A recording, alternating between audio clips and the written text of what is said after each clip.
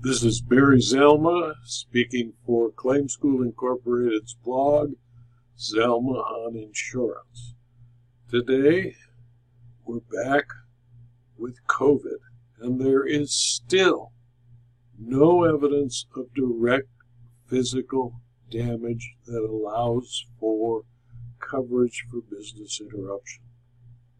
In the case brought by a company called Apple Annie, the California Court of Appeal found they suffered no direct physical damage, and I find that it's time to quit trying to get business interruption payments from insurers for COVID.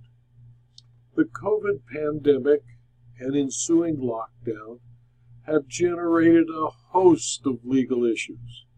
One of the most momentous in terms of potential monetary liability is whether businesses ordered by government decree to close or suspend operations could get compensation under their business income coverage of the standard comprehensive commercial liability and property policies. The issue has generated opinions from different courts of appeal, all of which have held that the issue comes down to whether the insured can allege it suffered direct physical loss or damage to the insured property. Having lost in the trial court, the insured Apple Annie LLC told the court that this appeal can be viewed as a referendum on whether those decisions were correctly decided. Counsel was right, but not as they expected. In Apple Annie versus Oregon Mutual Insurance Company, a decision of the California Court of Appeals on September 2, 2022, the California Court of Appeal refused to be swayed by the earlier Marina Pacific decision, which was digested in this blog earlier this year. At all relevant times, the plaintiff, Apple Annie LLC, operated restaurants in Marin, San Francisco, and Santa Barbara counties.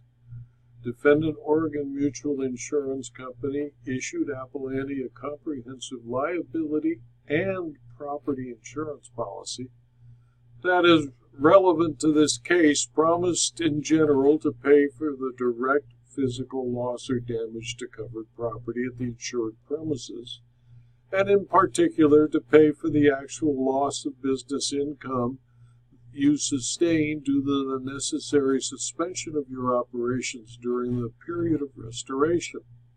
The suspension must be caused by direct physical loss or damage to property at the described premises. The loss or damage must be caused by or resulted from a covered cause of loss.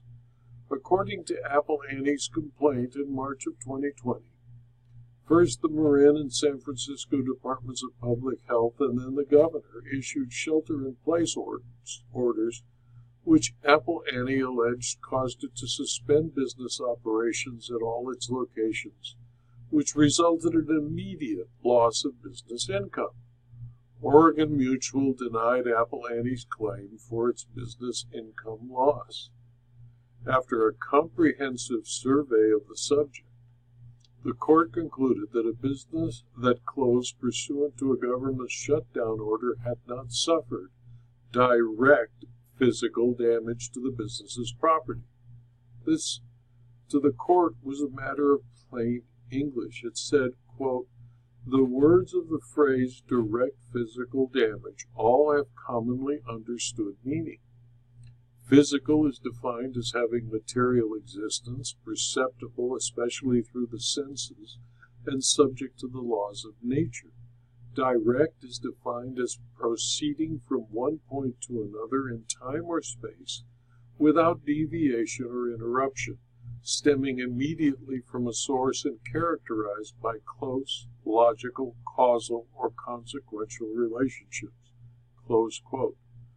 The presence of COVID-19 on plaintiff's property did not cause damage to the property, necessitating rehabilitation or restoration efforts similar to those required to abate asbestos or remove poisonous fumes which permeate property. Instead, all that is required for plaintiff to return to full working order is for the government orders and restrictions to be lifted.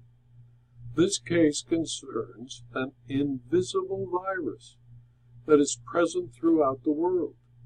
It is that general presence and not a specific physical harm to covered property that cause governments at all levels to consider restrictions. The question, therefore, to the court is one of widespread economic loss due to restrictions on human activities, not by the consequences of direct physical loss or damage to the insured premises. Apple Annie contended that because the phrase physical loss of or damage is phrased disjunctively, loss of and damage to must each be given a separate meaning. Apple Annie reasoned because of this disjunctive framing, each concept must be accorded a separate, distinct meaning. An interpretation of loss of that assigns it the same meaning as damage to would, in the opinion of the court, do violence to the language of the policy by rendering the former term surplusage. By contrast, the losses suffered by Apple Annie arose from closures intended to limit the spread of a virus that can carry great risk to people but no risk at all to a physical structure. The Court of Appeal decided to follow the reasoning in a case called Inns by the Sea and similar cases in acknowledging the generally recognized principle in the context of first-party property insurance that mere loss of use of physical property to generate business income without any other physical impact on the property does not give rise to coverage for direct physical loss. As the U.S. District Court, Southern District of California stated, if, for example, a sick person walked into one of plaintiff's restaurants and left behind COVID-19 particulates on a countertop, it would strain credulity to say that the countertop was damaged or physically altered as a result. The majority of cases in California and elsewhere are in accord. Most recently, on July 13, Division 7 of the 2nd District filed in its opinion in Marina Pacific Hotel and Suites LLC versus Fireman's Fund. The Court of Appeal went on to hold for the plaintiff insured on the basis it had pled the element missing from the 3 earlier cases. It adequately alleged direct physical loss or damage. Thus, the court held Marina Pacific stated a claim for breach of the insurance policy and concluded, because it was dealing with a demurrer where the court must assume all of the facts alleged are true, because the insured actually alleged losses covered by Fireman's Fund policy, they are entitled to an opportunity to present their case at trial or in opposition to a motion for summary judgment. The judgment of dismissal based on the trial court's disbelief of those allegations, whether ultimately reasonable or not, needed to be and was in fact reversed. In sum, and in light of the foregoing, the court could not agree with Apple Annie's primary contention that the policy language, direct physical loss or damage to, including its disjunctive phrasing, is ambiguous and subject to a reasonable construction that supports coverage. Doing so, the Court of Appeal rejected what may be the 2 most consequential aspects of Apple Annie's position.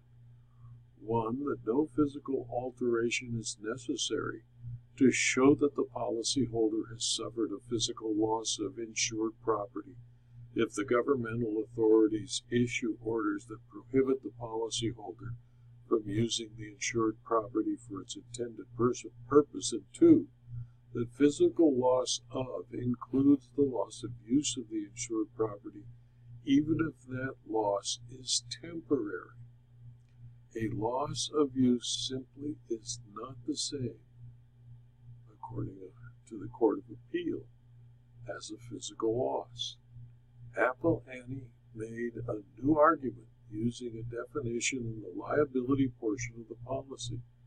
A similar argument was made and rejected in the United Talent Agency, which observed that cases involving comprehensive liability coverage are of limited benefit in determining the scope of property insurance coverage, which are two entirely different types of insurance coverages. While Marina Pacific held for the insured based on its pleading, in its supplemental brief, Apple Annie acknowledges that the case does not directly implicate Apple Annie's theory of coverage.